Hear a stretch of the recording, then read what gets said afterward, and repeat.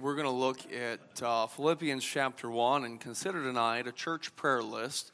But before we do that together, I wanted to hear from you about some verses on prayer that have meant a lot to you. So if I could get a couple of gentlemen to get back up and to grab a couple more microphones, we'll take 5 or 6 if you want to open your Bibles to a verse on prayer that has been meaningful and impactful to you and share that with the congregation, because prayer matters, church.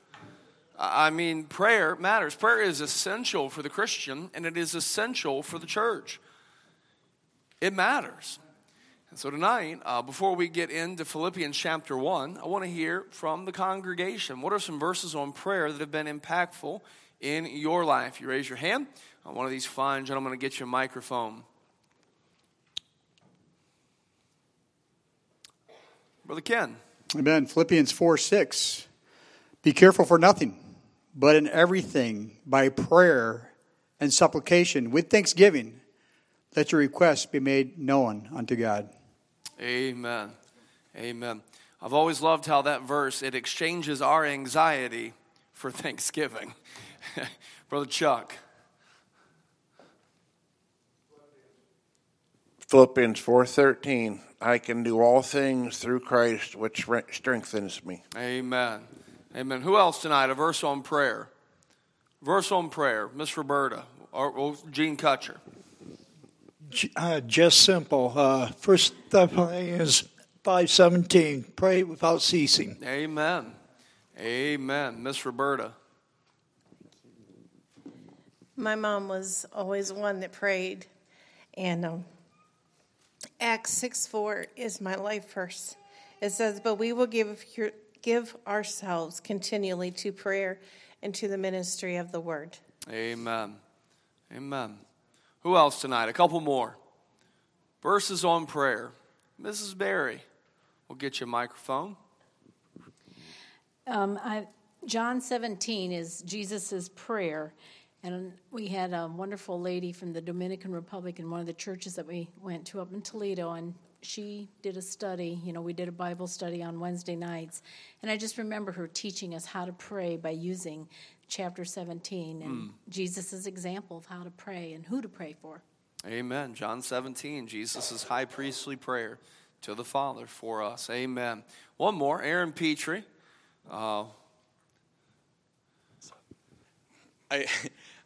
I like the stories of prayer. So one for our family. I won't read all of 1 Samuel chapter 1, but the story of Hannah praying for a baby. And there are a lot of other stories, but the stories of prayer really impact me. Amen. Amen. It looks like we got one more in the back. Mr. Evan? Yes, sir. Matthew 7, verse 11. If ye then, being evil, know how to give good gifts unto your children, how much more shall your Father which is in heaven give good things to them who ask him? Amen. Amen. Church, there's a lot of verses that encourage us to pray. Amen. A lot of verses that provide us promises on prayer. And church, prayer is essential to the Christian life and to the church life. Tonight, I want to look, and this may end up being a study of sorts, where we continue it on Wednesday nights to come off and on throughout the year. But we're going to look on developing a biblical church prayer list. So I invite you to look tonight, Philippians chapter 1, and we're going to read verses 9 through 11 together. And once you found it, I ask if you would stand out of respect for the reading of God's word. Philippians chapter 1, beginning in verse number 9, Paul wrote this. He said, "And this I pray, that your love may abound yet more and more in knowledge and in all judgment, that ye may approve things that are excellent, and that ye may be sincere and without offense till the day of Christ, being filled with the fruits of righteousness which are by Jesus Christ, unto the glory and praise of God." Church, tonight, let's start to develop a church prayer list. Father, we love you. Be with us tonight. I pray as we look into your word, help us, I pray, to even now, Lord, consciously open our hearts. Consciously, Lord, come to you and ask that you might open our eyes tonight, that we might behold wondrous things from your word, that you might search us and know us, try us and lead us. Father, tonight, I pray even in this moment we would commit ourselves to hear and to heed all that you'd have for us. We ask these things in Jesus' name. Amen. Thank you. You may be seated. As you look at the Apostle Paul, and you look throughout the multitude of things that he wrote in the New Testament, I find few are Paul's prayers for physical needs. Now, it's not that Paul didn't pray for physical needs. I mean, we find in the book of Corinthians that 3 times he prayed for a thorn in the flesh, that it might be taken away from him. And so it wasn't that Paul didn't pray for physical needs, but what we find as we study the life of Paul and we study the ministry of Paul, we find that few are Paul's prayers for physical needs. On the flip side of that, we find that many are Paul's prayers for spiritual matters. We find in Romans that he prays for unity. We find in other epistles that he prays for open doors, for boldness, for love, for compassion, for all these different things Paul prays for. And so many are Paul's prayers for spiritual matters. We have it a little bit backwards, don't we, in our day and age, in our culture? Not meant to necessarily be critical, just descriptive. You look at our church prayer list, it is filled with, by and large, oh, it's on my desk. It's by and large filled with what? Physical needs. As we listen to the prayer requests that came in tonight, they were by and large what? They were by and large physical needs. And I'm afraid what happens sometimes is we live in a culture that is so obsessive over the physical that it has crept its way into the church, where we have become very obsessive and we really have become almost tunnel visioned on the physical things of this life. But there's so much more than just the physical aspects of this life. So what I want to do is I want to look at the prayers that the Apostle Paul prayed for the churches. Now, if the Apostle Paul prayed these things for these churches, don't you think these would be good things for us to pray for our church as well? So let's look at this tonight, and we're going to start to build our church prayer list. Philippians chapter 1, verses 9 through 11. We see in verse number 9, Paul said, "In this I pray, that your," what is it, church? "Love may abound yet more and more in knowledge and in all judgment." First thing we're going to add to our prayer list tonight is that we as a church would grow in our devotion, that we would grow in our love. Love, specifically of the agape variety, holds the highest of places in the Christian life. Jesus in Matthew 22, beginning in verse number 37, he answered the question, "What is the greatest commandment?" with this, "That thou shalt love the Lord thy God with all thy heart, with all thy soul, with all thy mind. This is the first and great commandment." He continued, "And the second is like unto it, thou shalt love thy neighbor as thyself." Look at his summary. On these 2 commandments hang all the law and the prophets. In other words, it really ain't that complicated. Love God, love others. I tell my kids when I drop them off for school, love God, find a way, love God today, love others today, and then I add kick butt at the end, but that's just my carnal side coming out. But love holds the highest of places in the Christian life. 1 Timothy chapter 1 and verse number 5 says this, "Now the end." When it says end here, it means the pointed aim, not the conclusion, but this is what we're shooting for, folks. The end of the commandment, the pointed aim of God's word is charity. What is charity? Charity is love. And have a pure heart, and have a good conscience, and of faith unfeigned. 1 Corinthians chapter 13, beginning in verse number 1, Paul wrote, "Though I speak with the tongues of men and of angels, and have not charity, I am become a sounding brass or a tinkling cymbal. And though I have the gift of prophecy and understand all mysteries and all knowledge, and though I have all faith so that I can remove mountains and have not charity, I am nothing. And though I bestow all my goods to feed the poor, and though I give my body to be burned and have not charity, it profiteth me nothing." Love holds the highest of places in the Christian life. Paul said in Romans chapter 13 in verse number 8, "Owe no man anything but to love one another. Why? For he that loveth another hath fulfilled the law. We could go on, but I think you get the point. Love, especially of the agape variety, holds the highest of places in the Christian life. And I want you to note Paul's prayer here. Paul's prayer is that the church of Philippi would specifically abound more and more in love. That the church would abound. The word abound means to overflow, to flood, to exceed the limits. So, church, I wonder, when's the last time love made our prayer list? God, help me to love more and more. Help me to abound, to overflow in love. Who should we love? Should we love God? Church, should we love God? Should we love other believers? Should we love the world? I mean, not in a carnal way, like wanting the world, but should we love the world like God loves the world? Should we love our enemies? Yes, yes, yes, yes, yes. If I were to take this bottle of water, and I were to take a small cup, I'll do it, why not? And I were to pour it into the cup of my hand, eventually that water is going to do what? It's going to overflow. Now, what happens when it overflows? It goes everywhere. When that water starts overflowing, when my hand abounds in water, am I able to say, no, I just want that to go to David? Or I just want that to go to Mr. Brown, or I just want that to go to Miss Kathy. No, when it abounds and floods, it just goes everywhere. Well, I got it. Why not, right?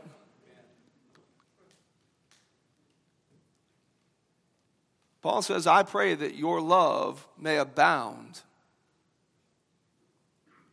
Man, when's the last time we asked God for that?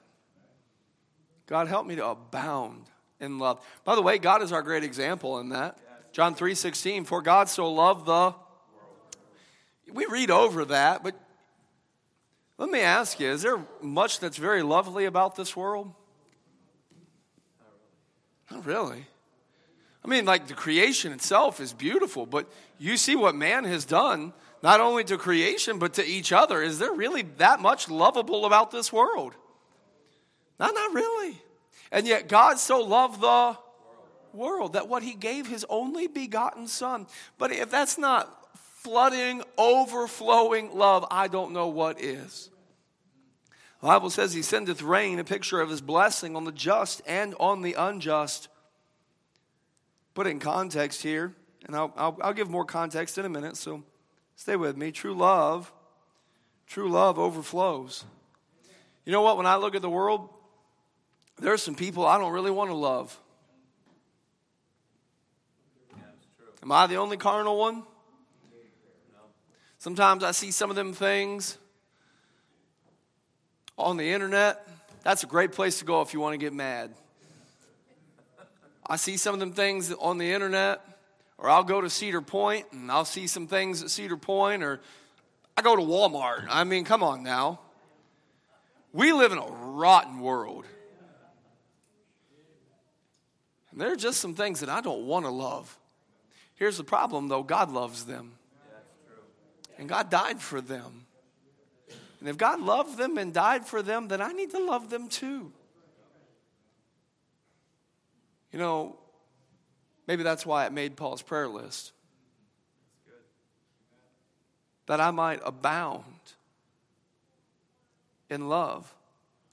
It overflows. It exceeds its limits. It floods. Now let me give this caveat. True love knows its limits, though. Love is not lust, and love never condones sin. Again, God is our great example. God's vast, eternal, limitless love does not violate his holiness. And just because God loves the world, and the Bible very clearly teaches that he desires all men to be saved, does not mean that there is no hell.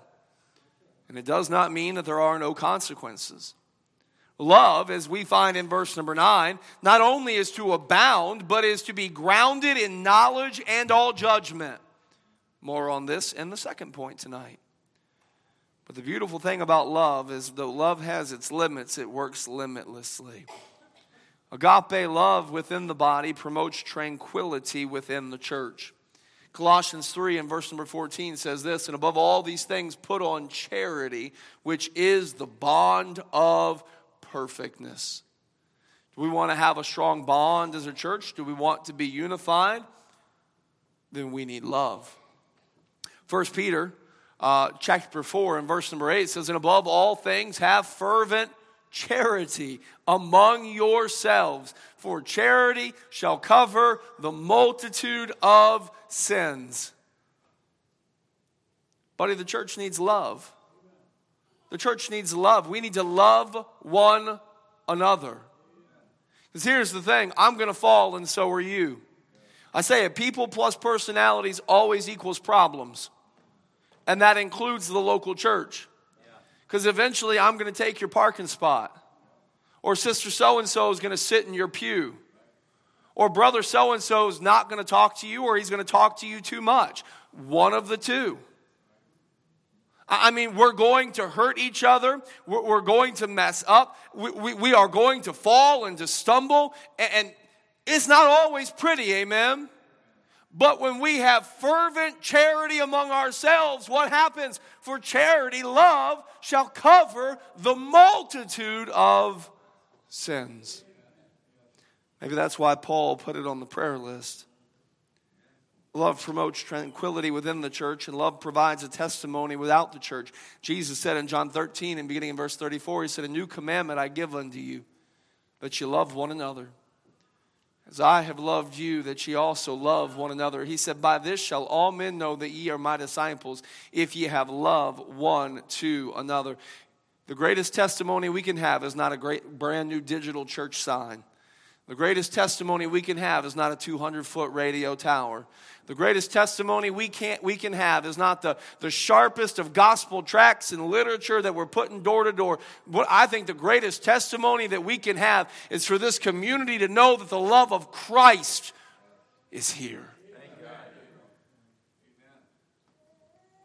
Maybe that's why it made it onto Paul's prayer list for this church.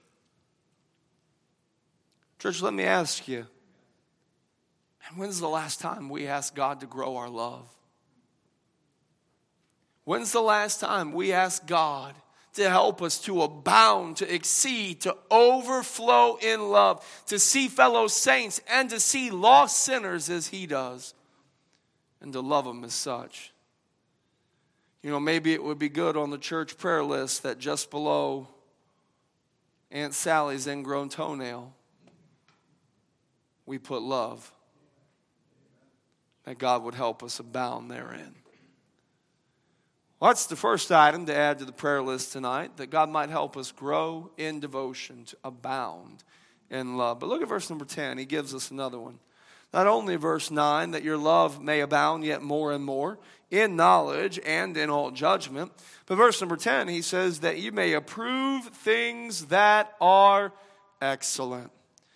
So what are we going to add to the prayer list, church? Number one, we're going to add what? That God might what? Grow us in devotion. Number two, we're going to add that God might grow us in discernment. That God might grow us in discernment. Paul says that ye may approve things that are excellent. So if our word for number one was that we might abound, be able to abound, our word for number two is that we might be able to approve. Approving things that are excellent speaks to our discernment as believers. Now, discernment is a sign of maturity and growth. We see this example made in the Scriptures. Hebrews 5 and verse number 14, strong meat belongeth to them that are of full age, even those who by reason of use have their senses exercised to discern both good and evil. In other words, with growth, with maturity comes discernment. To know what is good, to know what is better, to know what is best, to know what is right, to know what is wrong. Babies like baby food. I like meat. Amen and amen. But Paul here was praying that the church might have wisdom, that the church might have discernment, to be able to put things to the test, to know what things were right and to know what things were best. 1 Thessalonians 5, 21 and 22, Paul admonishes to prove all things and hold fast to that which is good. Abstain from all appearance of evil. So wisdom and discernment to put things to the test in order to find that which is right and that which is best. So approving the right is essential as reproving the wrong. It's an important thing for us to be able to do. Why? Because the church is to be the pillar and ground of truth. 1 Timothy 3 and verse number 5 tells us that the church of the living God is the pillar and ground of truth. And so if you can't go to the church of God to find what is right and what is wrong, then buddy, we're in a bigger hurt than I thought we were. And by the way, church, everybody wants to get into these long semantic arguments and what ifs and what abouts and well, my second cousin once heard and, his mama on his daddy's side once experienced and everybody wants to. At the end of the day, it's still enough to say, thus saith the Lord, period. And that's enough. That's enough. It is still enough to say, thus saith the Lord. But I look at the church, or the things that call themselves churches, and I wonder, where has our discernment gone? How are we so confused? Remember I told you the internet's a great place to go if you want to get angry sometimes. So you look at this crazy stuff that's out there. Apparently there was a Methodist church this past week that had a drag queen deliver a sermon. They used, I think, Romans 12:2 as basis, that they weren't being conformed, they were being renewed in their mind. And I have no words. And I thought that was beyond awful. And then I read today that apparently the Church of England is going to put together a group of people to look into whether or not we need to, how did they say it? Rethink gender pronouns concerning God. Do we need a gender-neutral God? My answer is, since Jesus called him Father, probably not. Again, crazy Jesus, but still. Our world is nuts. Where has our discernment gone? And it seems like the whole world, everybody's got to live by the 11th commandment. And I love several people have defined the 11th commandment as thou shalt be vaguely nice to one another, and that the other 10 no longer matter, just so long as we're vaguely nice to one another. Where has our discernment gone? Church, you look at the statistics for sexual sins like pornography, adultery, and divorce. They are the same in the church as out of the church. Where has our discernment gone? We need to pray that God would give us discernment. We live in a culture that calls right wrong and wrong right.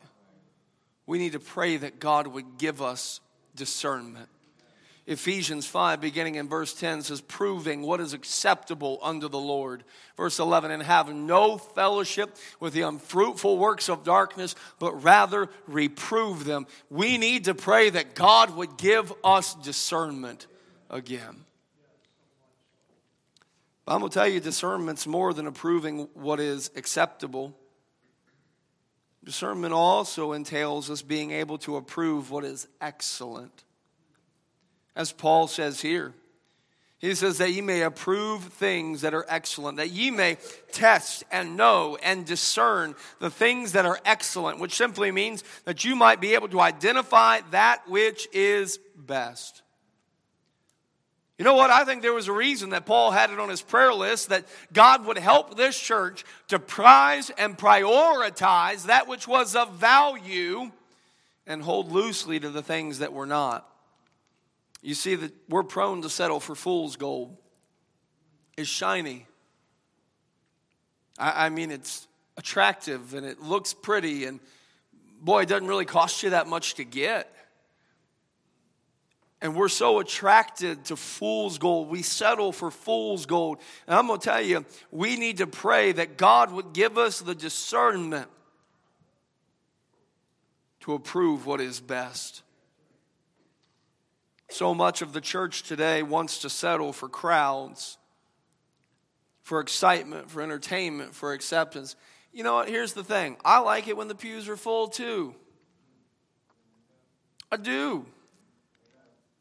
I think it's great when the pews are full. I think it's great when it's apparent that the Holy Spirit is moving in the service and people are preaching with me. But here's the thing. If that's what we are shooting for, I'm going to tell you, we're settling for fool's gold. If what we want is just full pews, we're settling for fool's gold. Because that's not the biblical model. We need discernment. And you know, honestly, this whole thing of discernment, of wisdom, is like one of the hardest things to, because just because we've always done it doesn't mean we should and doesn't mean we shouldn't. We need discernment, yeah. And just because it looks good and sounds good and feels good doesn't mean we should, but it also doesn't mean we shouldn't. We need discernment. We need discernment. We need to say, Lord, we have all these options on the table. Lord, what would you have? What is good? What is better? What is best? God, what would you have us to do? The thing about fool's gold is it's cheap and fairly easily attainable, which is why you have a lot of churches that act like country clubs and life coaches. We don't need country clubs and life coaches. We need people who are willing to go to the gates of hell and show people that there's a way out of the fire, that they don't have to die and stay there.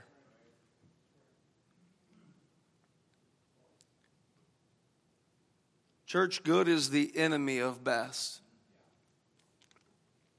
Here's the thing. This isn't in my notes. It may be the cold medicine talking. So that's plausible deniability if it goes off the rails. So you're not allowed to be offended by what I'm about to say.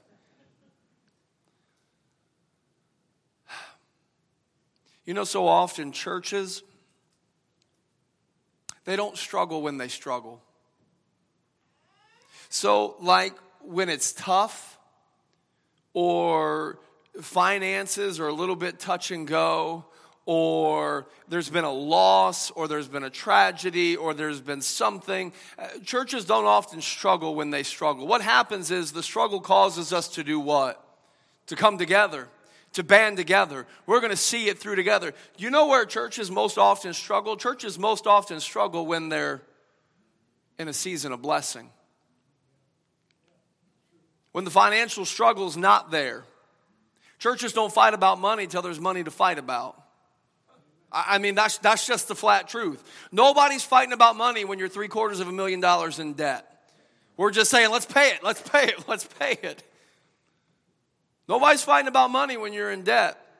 Nobody's fighting about whose pew it is when you're coming together and you're praying. Nobody's talking about whose parking spot it is. But so often, the blessings of God prove fertile ground for the divisiveness of Satan.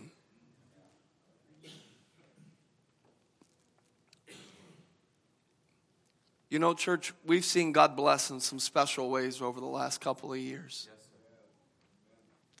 We have.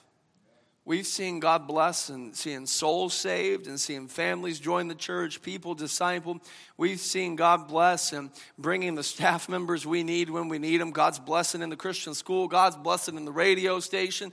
God's blessing in the budget. God's blessing all over. I mean, we baptized twice in January. God is good. But here's the thing. You know what? That means if we're not careful, we're rife for the devil to get in and to sow seeds of discord. That's the truth, preacher. You know what we need? We need discernment. Yeah. We need discernment.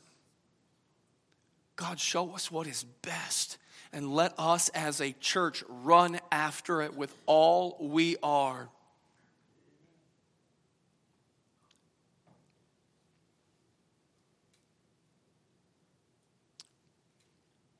Maybe we should add it to our church prayer list. That God would help us to grow in discernment, to approve that which was that which is excellent. Adding some things to the church prayer list tonight. Number one, we're praying that God would allow us to grow in what? Grow in our devotion. Number two, that God would allow us to grow in our discernment. Yes.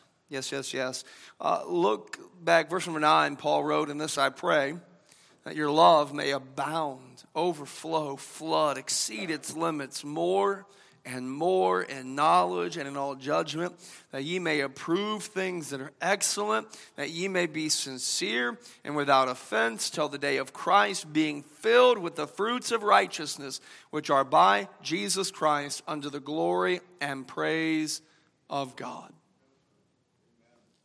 We need to grow in our devotion that we might abound in love. We need to grow in our discernment that God might allow us to approve that which is excellent. Number 3 tonight, from verse 10 and verse 11, that we might grow in our demonstration. Or if I might give another A word here, that we might apply. Apply those things that we have talked about. If I'm to abound in love and to approve that which is excellent, it really is of no use to anyone if it stays with me. I like the little saying, love is only viable when it's visible. John put it this way, 1 John 3 and verse number 18. "My little children, let us not love in word, neither in tongue, but in deed and in truth." Grow in our demonstration. If I'm going to know what's right and what's wrong, and it doesn't affect my life, then what good is it? I have to make application of those things, of that love and of that discernment. And they must be allowed to change the way I live. Note, Paul here had a couple of things as he talked about their demonstration. Verse number 10, "that ye may be sincere and without offense till the day of Christ." That word there, sincere, it literally means to be unmixed in substance or to be pure. It has the idea of that which holds up when examined or tested by the light. Back in the day, what they would do is they would have these marble statues that they would sell. And if the statues became cracked or they became chipped, the sellers would obviously still want to be able to sell them at top value.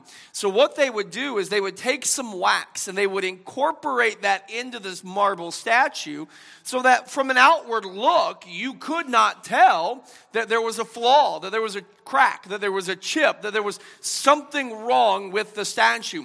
So the way of testing it was to hold it up to the light.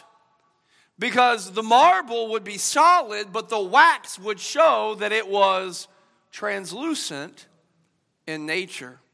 And so this word sincere, it literally means to be unmixed in its substance. It was like a statue that required no wax. And it is the admonition that you and I as Christians need to pray that the Lord would help us to be right and to be right for the right reason. To be sincere, pure, unmixed in substance, inside and out. You know, you can be wrong but still be sincere of sorts. You can be sincerely wrong. You can be deceived. I think of from time to time, pharmacies may give out wrong medication and you may take them with all good intention. But if you thought you were taking an antibiotic and they gave you some other crazy pill, it doesn't matter how sincere your intentions were, it still hurts. And so you can be wrong but sincere, you're deceived, and it still hurts. Here's the other side. You can be right and you can be insincere. That makes you a hypocrite. To do the right thing but to be insincere about it, it makes you a hypocrite. So how do I do it? How do I know if I'm sincerely wrong or insincerely right?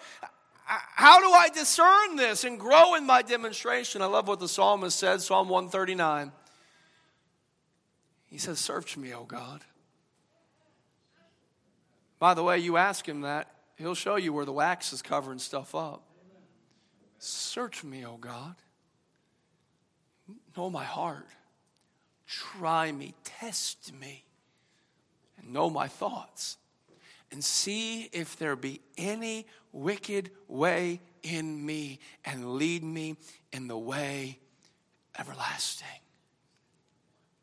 Oh, that we might be sincere, unmixed in substance, pure in our living, right for the right reason.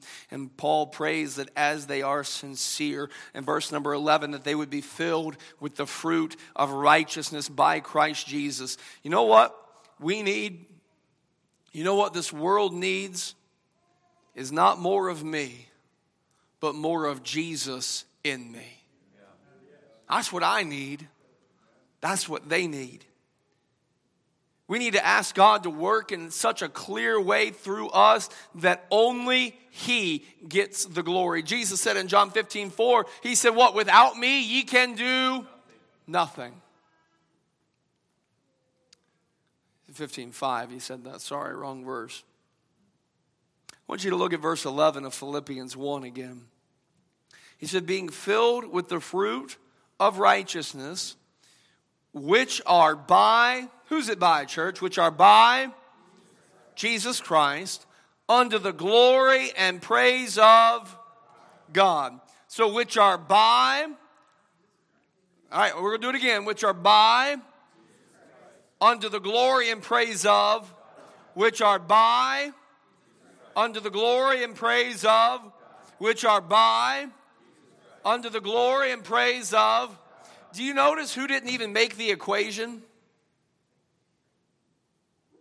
Me. Me. Because anything good that comes, man, this life is all about God. Paul goes so far as to say, whether you eat or drink or whatsoever you do, do all to the glory of God. God does it all, and it's for His glory. It's by Christ Jesus for the glory of God. And that's Paul's prayer for this church, that God would so work that their life would demonstrate that God did it all and that He alone is worthy of all the glory. Church, I think that's a wonderful thing to add to the prayer list. What do you think? That God might grow the demonstration of our faith in such a way that as we are sincere before Him and before this world, that it would be apparent that everything that happens here is by Him and for Him. It is by Him and for Him.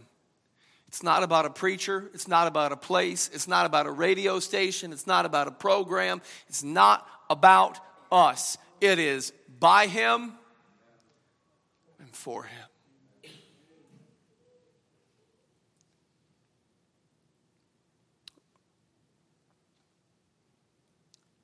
Let me ask you, when is the last time that your prayer list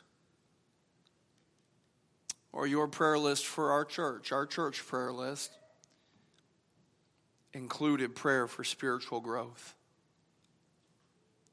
When's the last time we prayed that God would help us abound in love?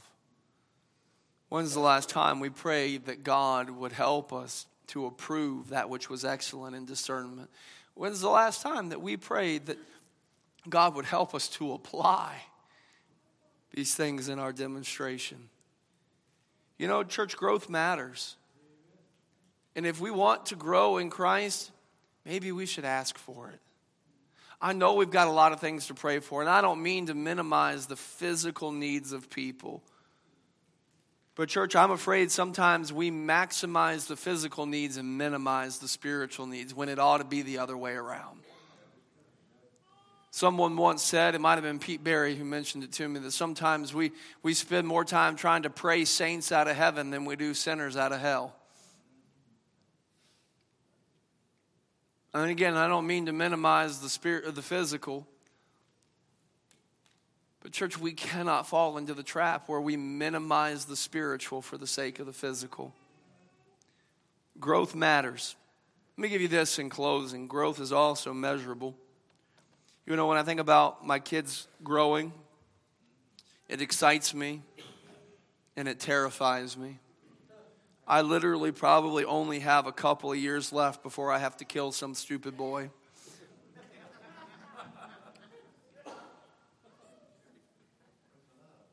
Yeah, where's the love? I love my little girl, Edgar. But you know what? I want my kids to grow. I want to see them come to know all that God has for their lives. You know, as they grow, we've seen signs of their maturing and their growing, their abilities. You know, they're playing sports now. They're talking about when they're going to get to start driving my car. Yes, we have that conversation often on the way to school about driving my car. There's a growing sense of self-awareness as they edge even closer to their teenage years. We're coming with more of interpersonal struggles, we'll call it that, along the way as they grow in their self-awareness. And amongst all of that, though, we've got the signs. I got to show you the picture of Timothy sitting in his high chair. Mr. Evan, I think it's back there. Look at this first time he ever sat in his high chair. Charles, did we not get it up there? Oh, man. Well, you guys be mad at Charles tonight because I gave him the cutest picture in the world and it didn't make it. I can't show it to you after. I'm sick. So sorry about your luck. But Timothy, he sat in his high chair. He was very proud of himself. And so signs of growth are everywhere, right? That's a wonderful thing. Next week, that's right. But you know what, church? It's not just my kids who have growing left to do. We do. And when I think of the growing that our church has left to do, I got to be honest, it both excites me and terrifies me. But I want to grow. I want our church to grow. And church, if that's what we want, then maybe we need to update our prayer list a little bit. Maybe we need to spend some time asking God to give us those things that really matter.